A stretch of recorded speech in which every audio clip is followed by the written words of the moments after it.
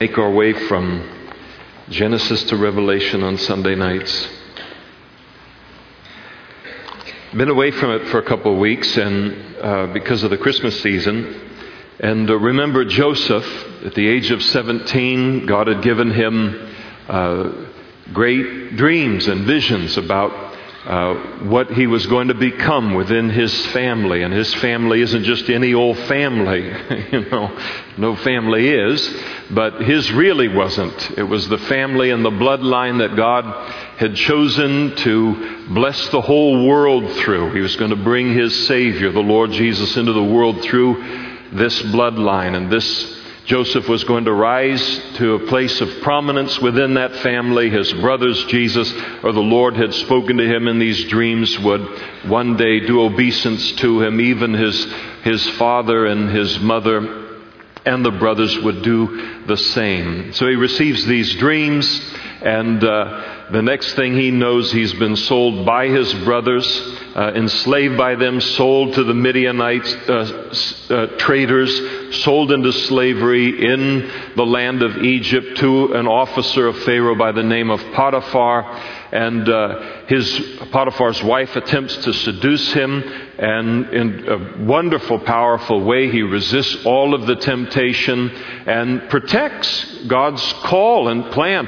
Now, it wasn't just important for Joseph to resist that temptation and be victorious in it, related to his own life and his own reputation and Christian witness. There's a lot hanging in the balance. His ministry was hanging in the balance for how he handled that temptation, and he handled it well, so God's plan for his life continues to unfold. Now, you would think that here you are 17, you withstand the greatness of that temptation, that you're going to be rewarded for that. Somebody's going to take you to Baskin Robbins and you're going to get a hot fudge sundae or something out of it. But with him, he just gets falsely accused by Potiphar's wife that he attempted to rape her. Potiphar's in kind of a difficult place. He knows the character of Joseph, but this is his wife, and so he is upset about things and then commits Joseph to prison. And the fact that he isn't executed on the spot reveals the fact, I think, that Potiphar didn't believe the story. But surely, in committing him to prison, he has a life sentence that he's going to be in that Egyptian prison. But he doesn't mope and he doesn't, sulk over the whole thing. He ends up then, because of God's favor with him in that prison circumstance, God's favor just obviously on him, he ends up running the prison in the same way that he ran Potiphar's house. And God has a way. He really does. You would think that, he's in Potiphar's house. He thinks, all right, this is as low as it gets for me before these dreams start to pop for me. And he doesn't know he's going to go a lot lower than that before God raises him up to an unbelievable height, the height he can't even in the dreams he didn't know where he was going to end up. But things just continue to go lower and lower and lower for him, and yet whatever environment God puts him in, he continues to be faithful to God in that environment. And because that God can put us wherever He wants to put us, and we are to be what He's called us to be in whatever that environment is, whether I like it or not, or whether I understand why God has put me there or not. So this is the circumstance that he's in. He's in that prison, and it came to pass after these things that the butler and the baker, we don't know about the butcher and the candlestick maker, but we've got the butler and the baker here, of the king of Egypt. They offended their lord, the king of Egypt, or Pharaoh. Now, the butler, in ancient times, that was quite a position to have. Because what you would do is you would be at meal times near Pharaoh, there at his dinner table and meal table. You would sip the wines before they were given to him. So if somebody's trying to kill him, you die first. But you get pretty good meals out of the whole thing, till you die. And then you get to eat a sample of whatever he's going to eat before it's placed before him. And since these folks really like to eat, it meant that you not only got a chance to eat some pretty good things, but it meant that you were in the presence of Pharaoh an awful lot. So it was a very prestigious position. The baker, well, he was a baker. So he's making all of the breads and all of the sweets and everything for the household of Pharaoh. These are very, very good positions to have. Very, very good medical plan with them, retirement plan. These are the jobs that you wanted in ancient Egypt. Now, they offended Pharaoh in some way. We don't know how he was offended. The word offended there, the root of it, it speaks of sin. They sin against Pharaoh in some way, and he's upset with them. And he was so angry with these two officers, the chief butler and the chief baker, that he put them, verse 3, in custody in the house of the captain of the guard in the prison, the place where Joseph was confined. So they are committed into prison, and it just happens, as if anything just happens, they get committed to the place where Joseph is overseeing that part of the prison. And the captain of the guard charged Joseph with them, and he served them, and so they were in custody for a while. So this is how they get introduced to Joseph.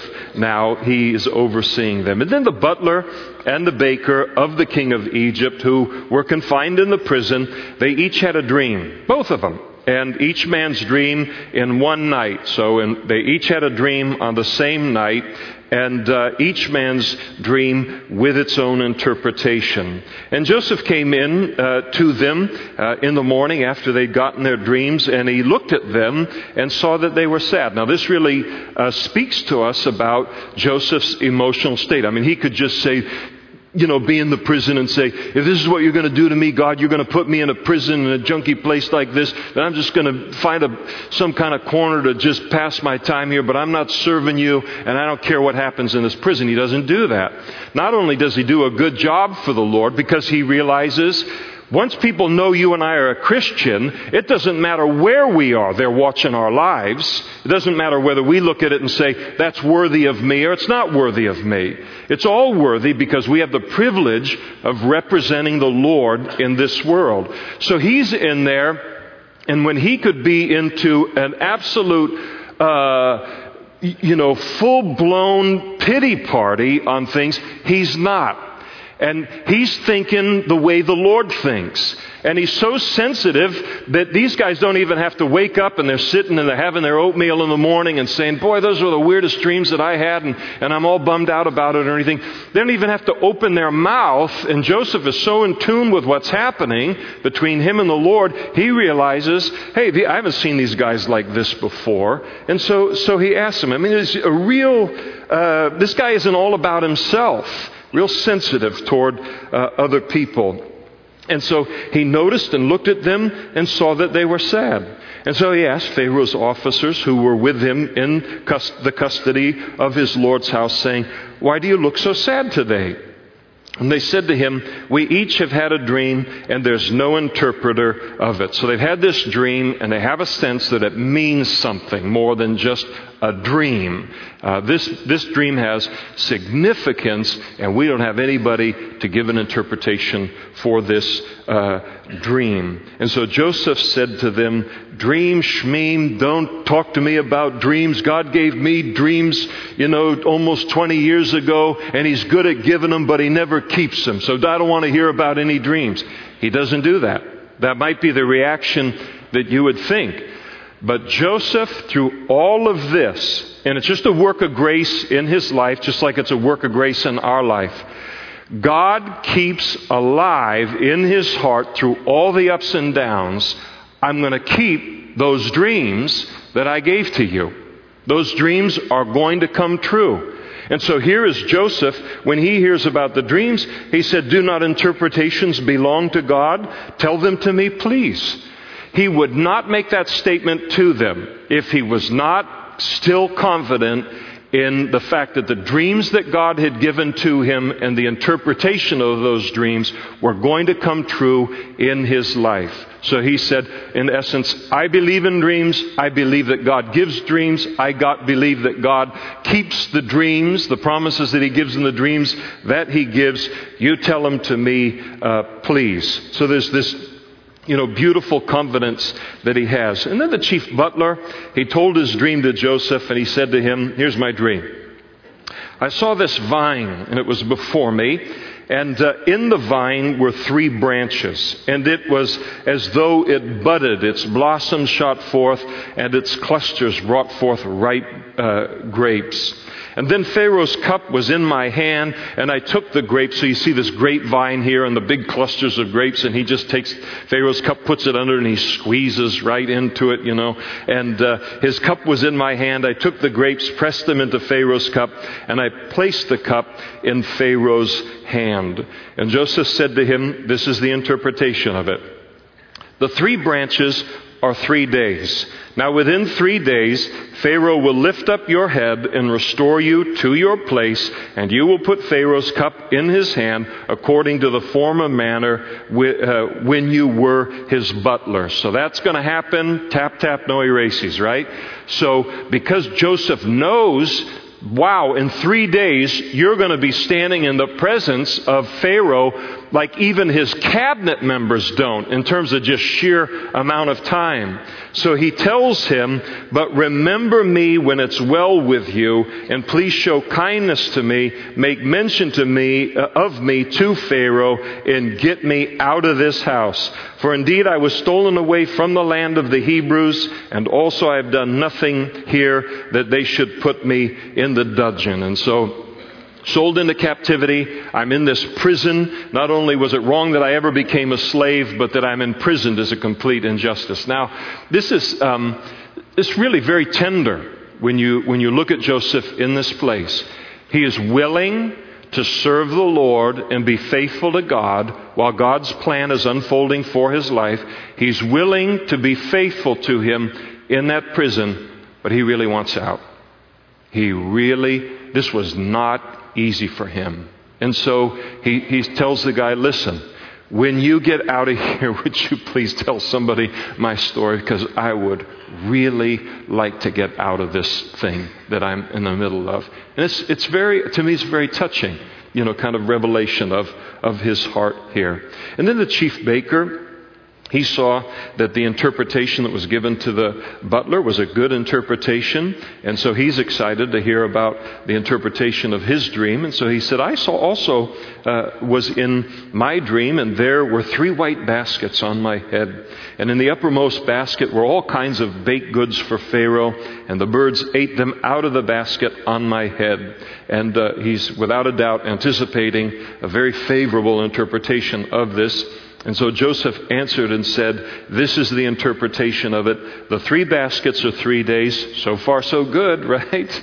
Within 3 days, Pharaoh will lift off your head from you, hang you on a tree, and the birds will eat your flesh from you. So whatever, it's kind of hard to take, but I mean, whatever the crime was, and obviously it's a capital crime that he's committed against Pharaoh, he's going to be found guilty related to that, and this is going to happen. Now, one of the great things about Joseph here is Joseph is equally faithful to speak to both of them. And he knows to the one, he's going to be a voice that the butler's going to be very excited to hear his voice. And he knows to the other, it's going to be very hard for this baker to hear what I have to say.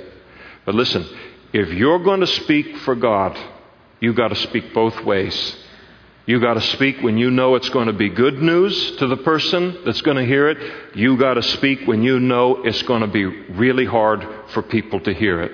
So you don't get to pick and choose in this kind of thing that God calls us to. And Joseph is very, very faithful to deliver God's message to the both of them here. And now it came to pass on the 3rd day, which was Pharaoh's birthday, that he made a feast for all of his servants, and he lifted up the head of the chief butler and of the chief baker among his servants. And he restored the chief butler to his butlership again, and he placed the cup in Pharaoh's hand, but he hanged the chief baker as Joseph had interpreted to them. And I have no doubt, you can imagine, word of the party and everything begins to work its way back into the prison now. And as 3 days, Joseph's the one that releases them out of the custody. And so he knows that much of the dreams has come to pass. And then he probably hears later, it's exactly as you interpreted. The Lord gave you the interpretation. The dream came to pass. And so what are you going to do in there? All right. I'm going to... You just start saying goodbye to all your fellow inmates. It's not going to be very long before that butler, after what I'd done for him, there's no way he's going to forget me.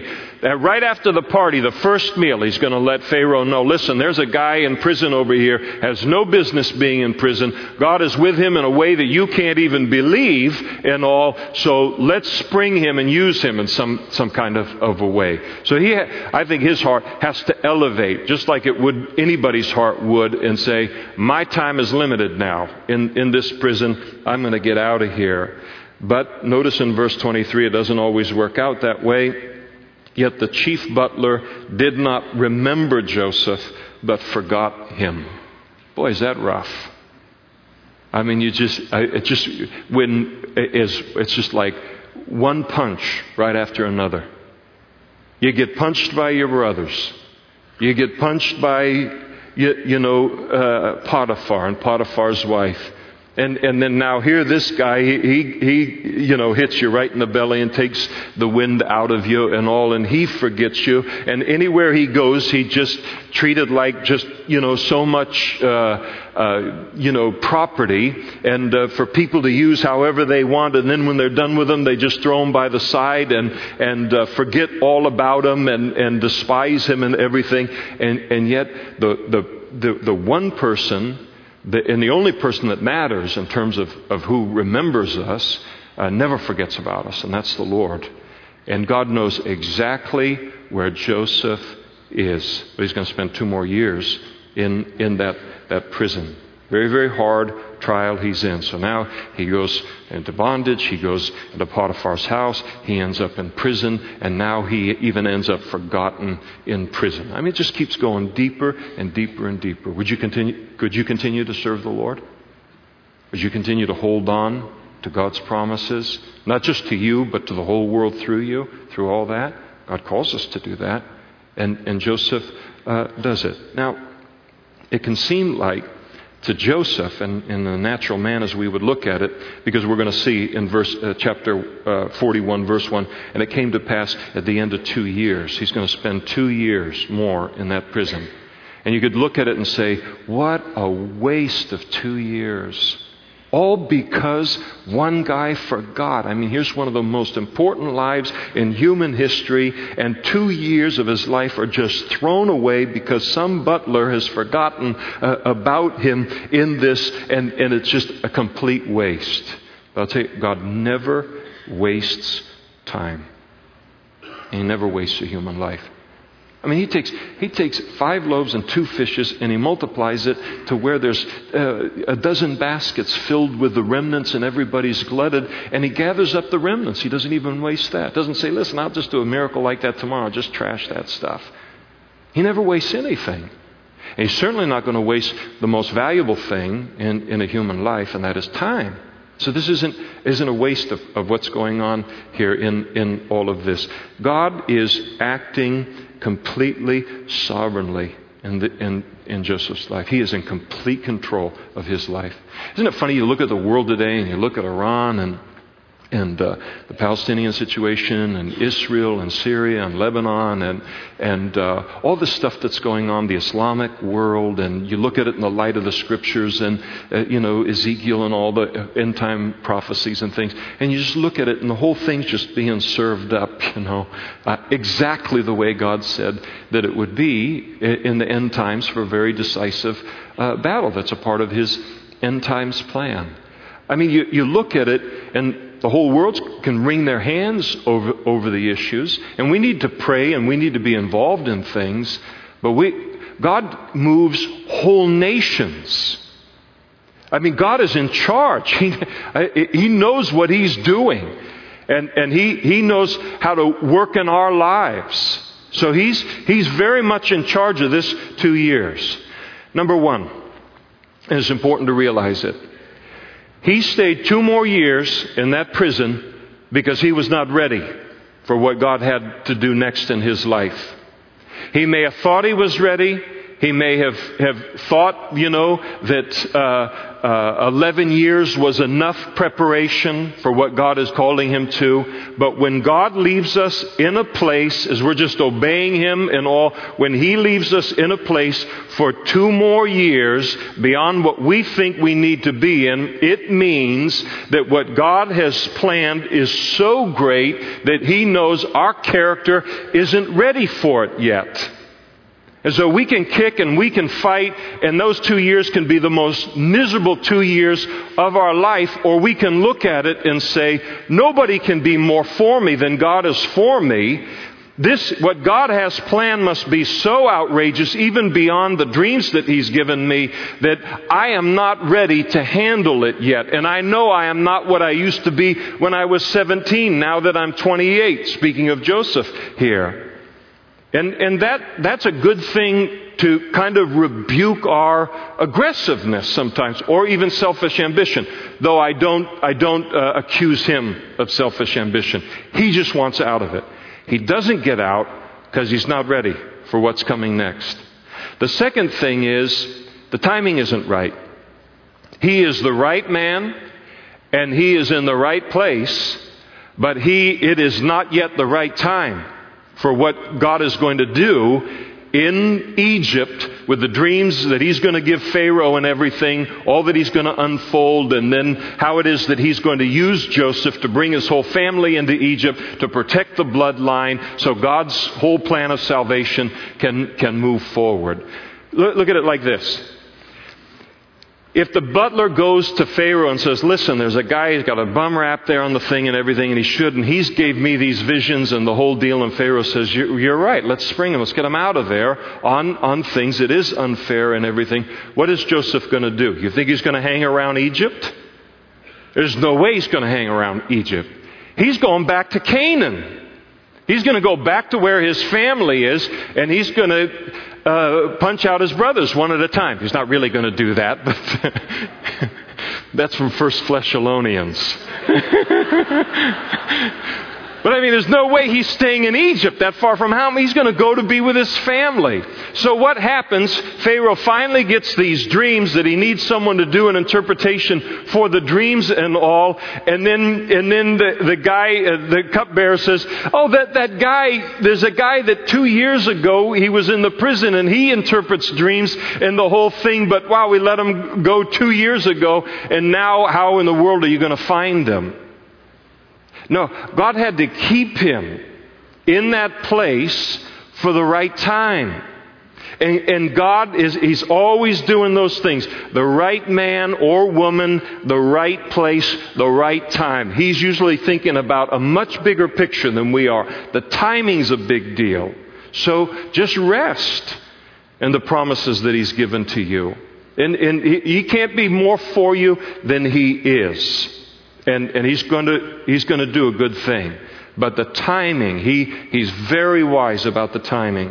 And so, looks like a waste, looks like he's forgotten, but he's not forgotten. And he's not forgotten by the most important person in the universe and in creation, and that is by God Himself. So, but the nice thing too that Joseph knows in all of this is that when God uses Joseph to interpret those 2 dreams, and they come to pass, what's God saying to Joseph? I know where you are. I haven't lost track of you. I haven't lost sight of you. And I know how to bring, and that whole interpretation of those dreams and the fact that they came to pass, God did that to knock out a lot of things, but one of the things that He was doing is He did that to encourage Joseph's faith. Now, you heard my dreams. And they're going to come to pass just the way that this came to pass. I know exactly where you are. You're going to be forgotten by this man that you think might get you sprung. You're going to be forgotten for 2 years by that man. But I know exactly where you are. And so I think Joseph, seeing this kind of thing, has that kind of a relationship with God. So 2 years later, chapter 41, it came to pass at the end of those 2 years that Pharaoh had a dream. And here's the dream. Behold, he stood by the river, and the river, doubtless the Nile River. And suddenly there came up out of the river 7 cows, fine looking and fat. That's how you want your cows, right? That's how you want your prime rib anyway. And so they come up the way a cow ought to be, fine looking and fat. And they're in the river, and they used to do that in the Nile, so hot there, and the flies and everything. They just kind of stand in the water a little bit to get relief from the heat and the flies and all, and then they'd come out and then graze in the meadows. And so they then fed in the meadows. And then behold, 7 other cows came up after them out of the river, and they were ugly and gaunt. So you got some non-fat cows. Remember as a kid where you used to think the chocolate milk came from, the brown cows and that whole deal? So this is where non-fat milk comes from, cows like this. So they come up out of the river, and they're ugly and gaunt, and they stood by the other cows on the bank of the river. Now it gets kind of weird here. Dreams can be weird. The Lord gives you things. That's half the fun of it. Because could God be? Could God? And sometimes people ask me that. They'll say, "This is what I dreamed on the thing, or I had a vision like this. Could God be in something like that?" Well, it's no weirder than stuff I've seen in here, And so here's what he sees: the ugly and the gaunt cows, they ate. That's scary, carnivorous cows. They ate up the 7 fine-looking and fat cows, and Pharaoh awoke. He had that dream, and then he woke up. So it woke him up. So that's a weird dream. So he goes back to sleep, and he dreams a second time. And suddenly 7 heads of grain, wheat, come up on one stalk. I mean, that's a good stalk. And that wheat is plump and it's good. And then behold, 7 thin heads, blighted by the east wind. They sprang up after them. And the 7 thin heads devoured the 7 plump and full heads. So you got carnivorous wheat now. And so they eat that all up. Pharaoh awoke, and indeed it was a dream. So he has a second dream, and that one wakes him up and all. And it came to pass in the morning that his spirit was troubled. So he dreams these 2 dreams, and they're not like something that he ate or something like that going on in his life. He realizes there's something significant about these dreams, and someone is trying to tell me something through these dreams. And so his spirit is troubled, all of it. So he did what Pharaoh's did, and he called for all of the magicians of Egypt and all of its wise men, and Pharaoh told them his dreams, and there was no one who could interpret them for him. So he calls all of these people that are trained in magic, trained in the occult, and this kind of stuff to come and interpret the dream, but they can't interpret it. And there's a reason they can't interpret the dream, is because the dream doesn't come from the dark side, and they're on the dark side. So if this was like a demonic dream or some kind of a deal, then they're all tapped into that realm and could give an interpretation. But this is a dream that comes from God. The other reason they can't interpret it is God has ordained that one particular man in human history is going to interpret those dreams toward his purposes. So they were not going to have any ability to interpret them, and you got to give them some kind of points for not trying to bluff in terms of knowing that they had the dreams and everything, and if say, well, this is what it means, and of course all of it is false. And so this dream, the interpretation of this dream, is going to be God's way of elevating Joseph into becoming the second most powerful man in the Mediterranean world, in the Middle East. So there's no way they're going to be able to interpret it. Then the chief butler, so he's around all this. Chief butler, he's not a part of the cabinet or the wise men or anything like that, but he's got the wine in his hand. You got to always have that around Pharaoh. And so he's listening, watching this whole thing, and they're striking out related to the dreams. And so he spoke to Pharaoh saying, I remember my faults this day. He feels terrible. He feels guilty. Oh, I forgot about that guy.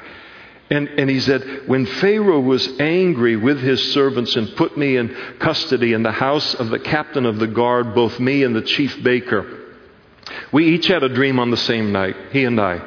And each of us dreamed according to the interpretation of his own dream. And there was a young Hebrew man with us there, a servant of the captain of the guard. And we told him, and he interpreted our dreams for us. To each man he interpreted according to his own dream. And it came to pass, he gave us an interpretation, and it came to pass just as he interpreted for us, so it happened. He restored me to my office, and he hanged him. And so he's saying, we've got a guy right in our prison here in Egypt that is able to interpret these kind of dreams. And he's proven, he's got a track record in this kind of a thing. So now he's been forgotten. 2 years later, just the right time, he is now remembered. And then Pharaoh sent and he called Joseph. And they brought him quickly out of the dungeon. Now this really cracks me up. It always has. Here's Joseph. He's just getting one more day in prison, I don't know what time of the year it was or anything like that. But all right, here comes another day in an Egyptian prison. And he has no idea that before the day is over, he's going to be the second most powerful man in the whole world. Now, is the Christian life like the most exciting? I mean, you wake up in the morning, you don't know what's going to happen on things. So here he is. I mean, he wakes up and then things just begin to unfold very, very quickly. Well, he's looking like a prisoner, so you can't bring him before Pharaoh like that. The Egyptians, in terms of Egyptian males, they used to shave their whole bodies of all their hair. So sometimes you see the pictures of them and their heads are shaven, the servants and those kind of things. And then you'll see the pharaohs or different people with hair. They're wearing wigs. So they would shave the whole body. And so here you've got a Hebrew who probably Joseph, when he was working in Potiphar's house, had the appearance of an Egyptian in order to work for kind of a cabinet member like that. But now that he's in prison, I mean, he's not shaven or any of this kind of stuff, and he's got prison garb and all. So they're going to clean him up a little bit. They got him all shaved up. They changed his clothing to give him some linen clothing that was, right, an Egyptian kind of fashion. And he came to Pharaoh. And Pharaoh said to Joseph, I have had a dream, and there's no one who can interpret it. But I have heard of you that you can understand a dream to interpret it. And Joseph answered Pharaoh and said, well, it's not me, it's the Lord. What else have you noticed about me? And he's very, very humble. Doesn't handle it the way that I would. He says to Pharaoh, because Pharaoh's saying, listen, you can. And Joseph says, whoa, wait a second. See, this is his character. This is the development of his character. He said, it's not in me. I don't do interpretations. He said, God will give Pharaoh an answer of peace. And he speaks of the God of the Jews. God will give you the interpretation. And he seemed to have a sense, not only that God would give an interpretation for these dreams. Again, he believes in dreams from God. And he believes in the interpretation of dreams. But he believes that whatever the interpretation of these dreams will be, that it will be favorable toward him. That's why he says he'll give you an answer here of peace. And then Pharaoh said to Joseph, behold, here's my dream. I stood on the bank of the river, and suddenly 7 cows came up out of the river, fine looking and fat. And they fed in the meadow. And then behold, 7 other cows came up after them. They were poor and very ugly and gaunt. Such ugliness as I've never seen in all the land of Egypt. I've never seen a cow like that. We don't allow that around here because we have so much plenty. And the gaunt and the ugly cows ate up the first 7, the fat cows, and when they had eaten them up, no one would have known it, that they had eaten them, for they were just as ugly as at the beginning. So he gives us a little insight when he tells Joseph here. They ate them up, and they stayed as skinny as they ever were, and so I awoke. And then I saw in my dream, and suddenly 7 heads came up in one stalk, and they were full and good. And then behold, 7 heads withered, thin, and blighted by the east wind sprang up after them. And the thin heads devoured the 7 good heads, And so I told this to the magicians, but there was no one who could explain it to me. So Joseph, that's the story now, and you take us from here related to all of that. And Joseph said to Pharaoh, the dreams of Pharaoh are one. God has shown Pharaoh what he is about to do. In other words, Pharaoh, you've had two dreams. They're different dreams, but they're making the same point. And so here's the interpretation of it. The 7 good cows are 7 years. Now see, God's got to show that to you because you wouldn't know that. You'd think it would be about In-N-Out burger or something. But the 7 cows are 7 years. The 7 good heads are 7 years. The dreams are 1. And the 7 thin and ugly cows which came up after them are 7 years. And the 7 empty heads, blighted by the east wind, are 7 years of famine. And this is the thing which I have spoken to Pharaoh. God has shown Pharaoh what he is about to do. Indeed, 7 years of great plenty will come throughout all the land of Egypt. It's going to be just like that grain and those nice fat cows. But after them, 7 years of famine will arise, and all the plenty is going to be forgotten in the land of Egypt. The famine is going to deplete the land. I mean, nobody's going to even remember the plenty because of the severity of the famine. And the dream was repeated to Pharaoh twice because the thing is established by God, and God will shortly bring it to pass. In the Bible, the number 2 is the number of witnesses. Remember in the law of Moses, God had declared, by 2 witnesses shall every fact be established. And so God now gives Pharaoh 2 witnesses to the same fact to testify to him. Listen, this is coming. This is a sure, established fact of God. That plenty and that famine is coming your way. And then Joseph does something that's really, to me, very, very beautiful. Because he's given this, all Pharaoh asked of him was, give me the interpretation. But now Joseph is going to give Pharaoh something he didn't ask for. And that is, all right, I know 7 good years are coming and 7 bad years are coming. So I know that, but what's the next question that comes in your mind? What am I supposed to do? What am I supposed to do about that?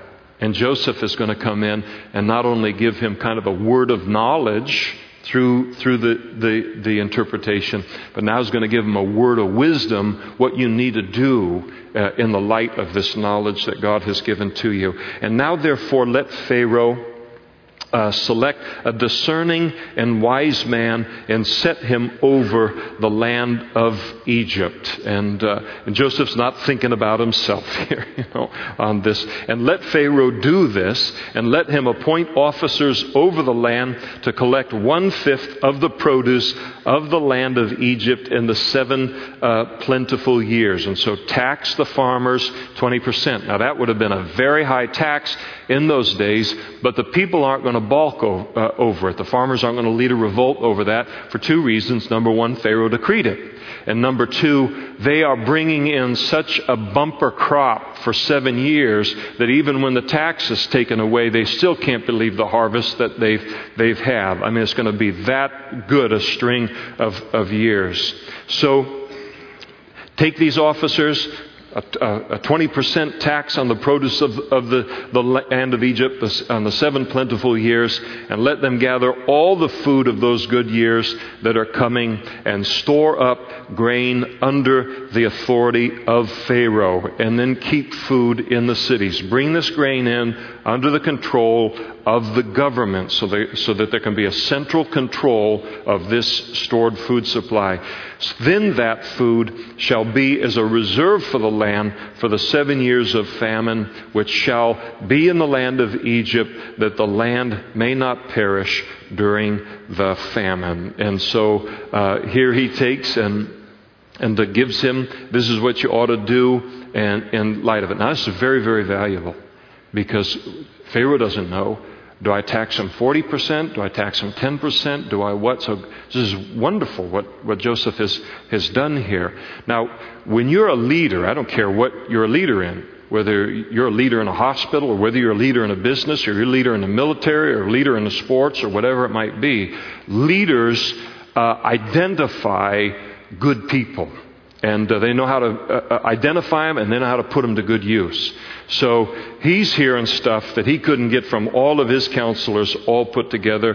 The advice was good in the eyes of Pharaoh and in the eyes of all of his servants. None of them said, oh boy, they're threatened by Joseph's revelation here. And Pharaoh said to his servants, can we find such a one as this, a man in whom is the Spirit of God? Here is a man who had the ability to give us the interpretation of the dreams and then give us the wisdom that we need with that. I mean, he looks at that. There's nobody else in this room that did half of that. And so obviously the Spirit of God is on this man. And so Pharaoh then said to Joseph, inasmuch as God has shown you all of this, there is no one as discerning as you. And you shall be over my house, and all my people shall be ruled according to your word. Only in regard to the throne will I be greater than you. And so here he now gets promoted to become the second most powerful man in the whole world. And wow, I mean, he hasn't even had a second cup of coffee probably. And all this is going on. And then Pharaoh said to Joseph, see, I have set you over all the land of Egypt. And then Pharaoh took his signet ring off of his hand and he put it on Joseph's hand. Now, a signet ring was like a signature ring, had an emblem on it, and it was Pharaoh's emblem. So you would you could use it, dip it in ink, take it off, of course, dip it in ink, and then you could stamp it on any kind of a document, or you could stamp it on a wax seal or something like that. So he's being given all of the authority of Pharaoh in the land of Egypt. And not only is he given the signet ring, but he clothed them in garments of fine linen, the apparel that the Egyptian people would have recognized as being consistent with a leader in Egypt. And then he put a gold chain around his neck. So a little bling. No, it's really not what's happening there. But what it would be is he's got this big gold chain around his neck and everything, and it would have been recognized by the people as a sign of the favor of Pharaoh toward this man, which went a long way in Egypt. And then he had Joseph ride in the second chariot, which he had, and then he had heralds crying out before the first chariot, which Pharaoh is in, and Joseph in the second chariot, bow the knee. And so as they're heading through the throngs of the people, everybody's bowing the knee now, not only before Pharaoh, but before Joseph. And what Pharaoh is doing now is he is publicly, it's one thing in a private room to say you've got all of this authority, but he's got to let people know about this. So he is publicly telling all of the nation about the authority that he has now given to Joseph. And he said to Joseph, verse 44, publicly, I am Pharaoh, and without your consent no man may lift his hand or foot in all of the land of Egypt. I mean, that is just absolute power that's been given over to him in all of this. And then Pharaoh called Joseph's name Zaphnath Paaneah, and so he gives him a new name, a little harder to pronounce and all, and gives him an Egyptian name, and God's not going to call him that anywhere else. Now Joseph is Joseph, and then he gave him as wife Asenath, the daughter of Potipharah. Pharaoh, priest of On, and so Joseph went out over all the land of Egypt. So he's being given now an Egyptian wife, a pagan wife, and she comes. She's the daughter of a priest, and so from a pagan religion and everything. But when Pharaoh gives Joseph this wife, to him he's honoring Joseph.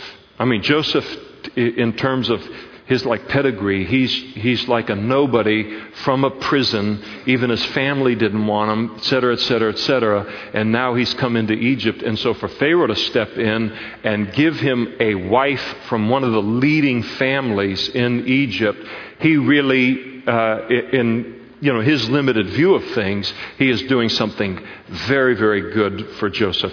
He likes Joseph. He appreciates Joseph and what Joseph has done for him. Now Joseph, verse 46, was 30 years old when he stood before Pharaoh, king of Egypt. So you remember back in chapter 37, verse 2? It's a good verse to put right in your margin there on that. Remember, he was sold into slavery by his brothers when he was 17. Now he's 30. We know that trial, that period of preparation he went through, 13 years. 13 years. But now, when you see it, second most powerful man in the world, you realize, wow, a lot of character had to be built into his life. Because we're not going to see, you imagine handing that over to someone with no character. Where are they going to, they're going to go look for the first party. They're just going to go, they're going to waste their resources, their power, their everything.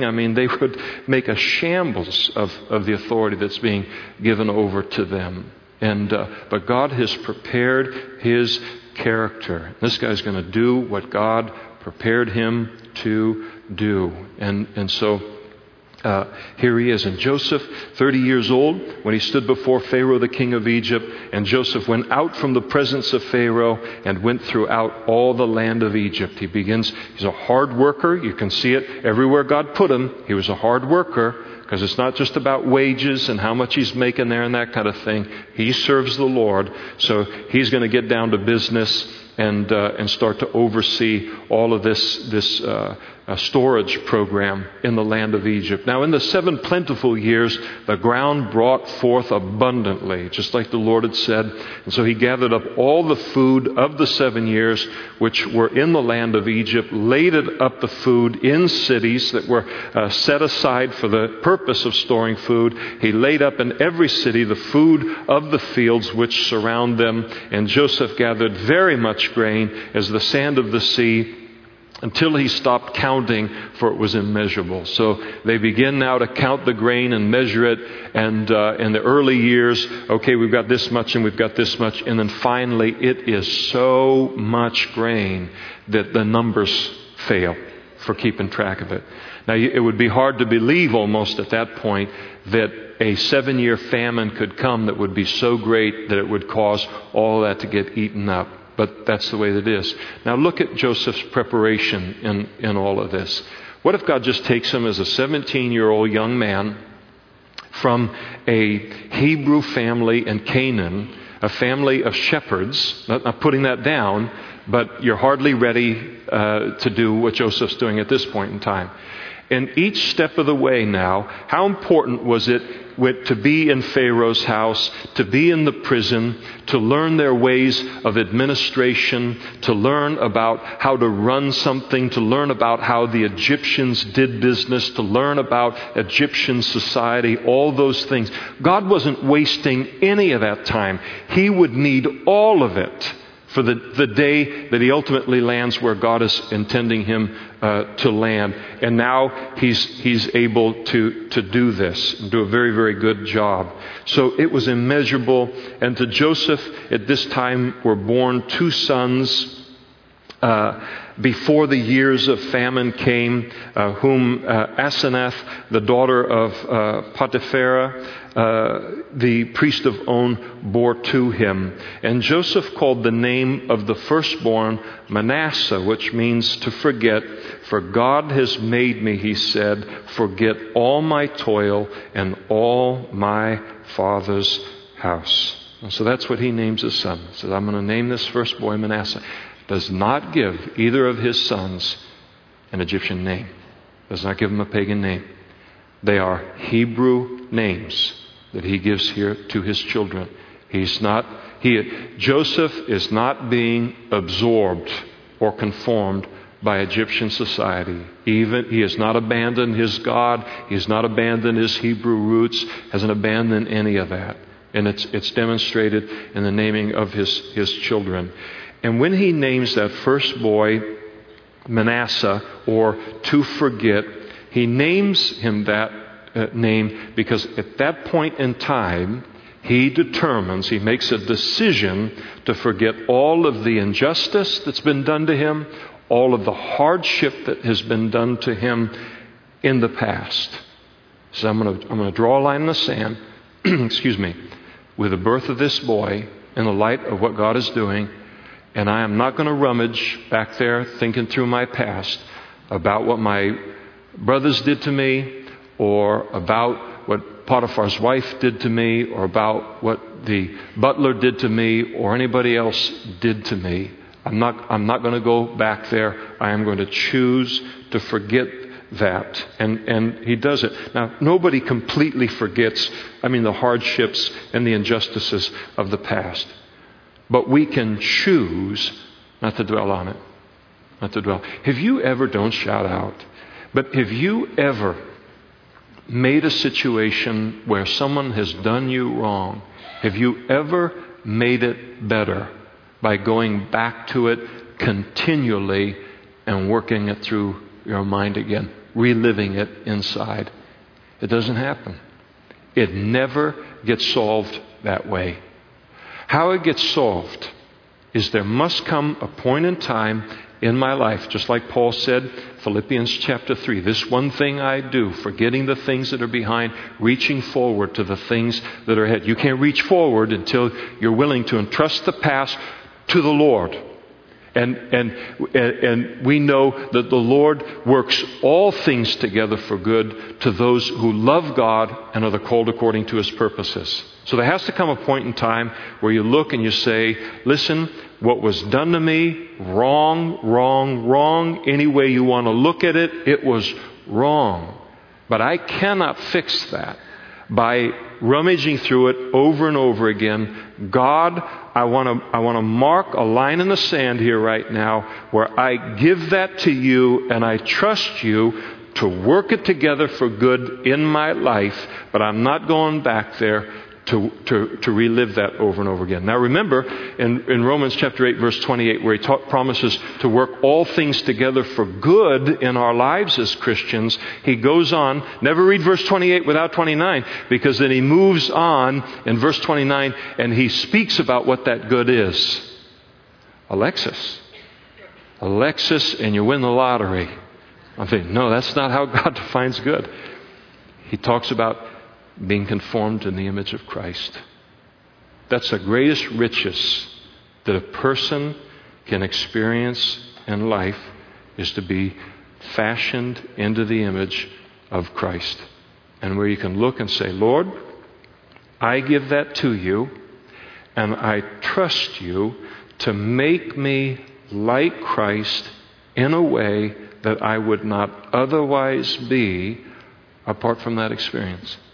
And God will be faithful to do it. See, if I keep running back and rummaging through the past over and over and over again, then not only have I been ripped off in my past, but now I'm completely ripped off in my present.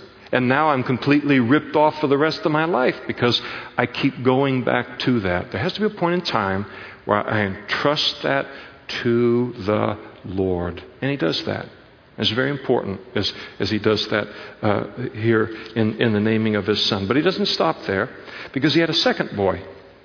And the name of the second He called Ephraim, which means fruitful. And He gives us the reason why He called him Ephraim. For God has caused me to be fruitful in the land of my affliction. And Ephraim means fruitful. So here's what He's communicating. In addition to forgetting all of the wrongs of the past, He makes a second conscious decision.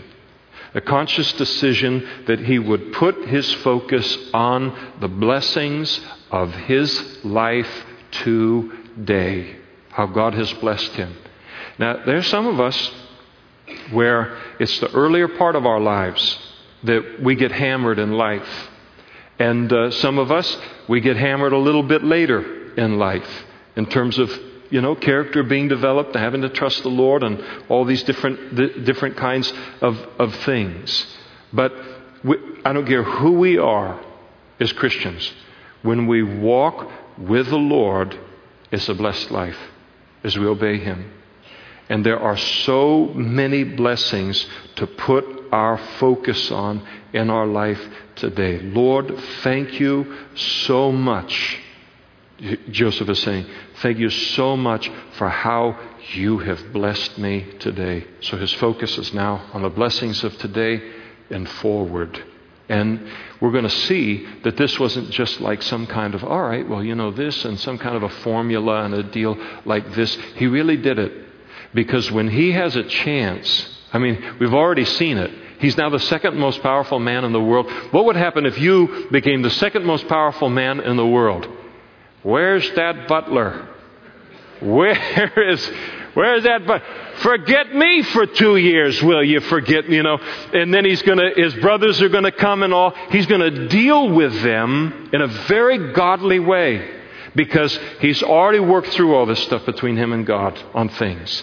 And what's happening here is between him and God. And first and foremost, whatever other people do or don't do in the situation, he knows he's right with God here on this. So beautiful how he names his boys. This speaks of a private character.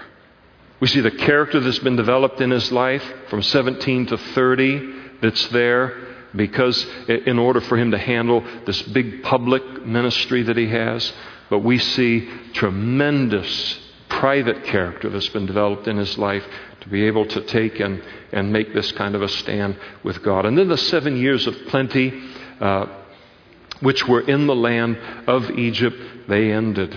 And the 7 years of famine began to come, as Joseph has said. And the famine was in all lands. But in the land of Egypt, there was bread. So it wasn't just a famine in Egypt, the whole area now. Just no rain, no food. And so when all of the land of Egypt was famished, the people cried to Pharaoh for bread. They start to run out of food. Some people run out of food faster than other people. They come to Pharaoh, give us food, please. And then he said, go to Joseph, whatever he says to you, do. And that's a lot of trust that he's put in 30-year-old, 32-year-old fellow now. At least he's got 2 boys now and all. So you go talk to Joseph. And the famine was over all the face of the earth. And then Joseph opened up the storehouses and he sold to the Egyptians, and the famine became severe in the land of Egypt. So the first group that comes for food that's been stored is the Egyptians, but people are going to start coming from all over the world, as we're going to see when we get into chapter 42. Not tonight, but another time. Rest assured on that. So the famine was severe in the land of Egypt, and so all countries here, we didn't have to wait, did we? It was right there in verse 57. You saw it, didn't you? You guys, what am I even doing teaching you? So all countries came to Joseph in Egypt to buy grain because the famine was severe in all lands. Now, so we'll stop there tonight. Even though I know all of you want to stay here till midnight and we could go and finish the book, really, on things. Take a break, have some milk and cookies, come back in a few minutes. I'm just teasing. We'll stop there. Tremendous, isn't it? Just tremendous what we see. And the reason that this whole account, there's a lot of reasons, but one of the reasons that this whole account concerning Joseph is in the Bible is to encourage you. In the vision that God has given you for your life. He's going to bring that to pass. But He's going to prepare us for it. And so tremendous encouragement in the middle of the preparation. Beautiful, beautiful example of Joseph's life. Let's have the worship team come forward and give us a chance to maybe sing some worship songs and meditate upon some of these truths and before we head out into the fellowship hall tonight.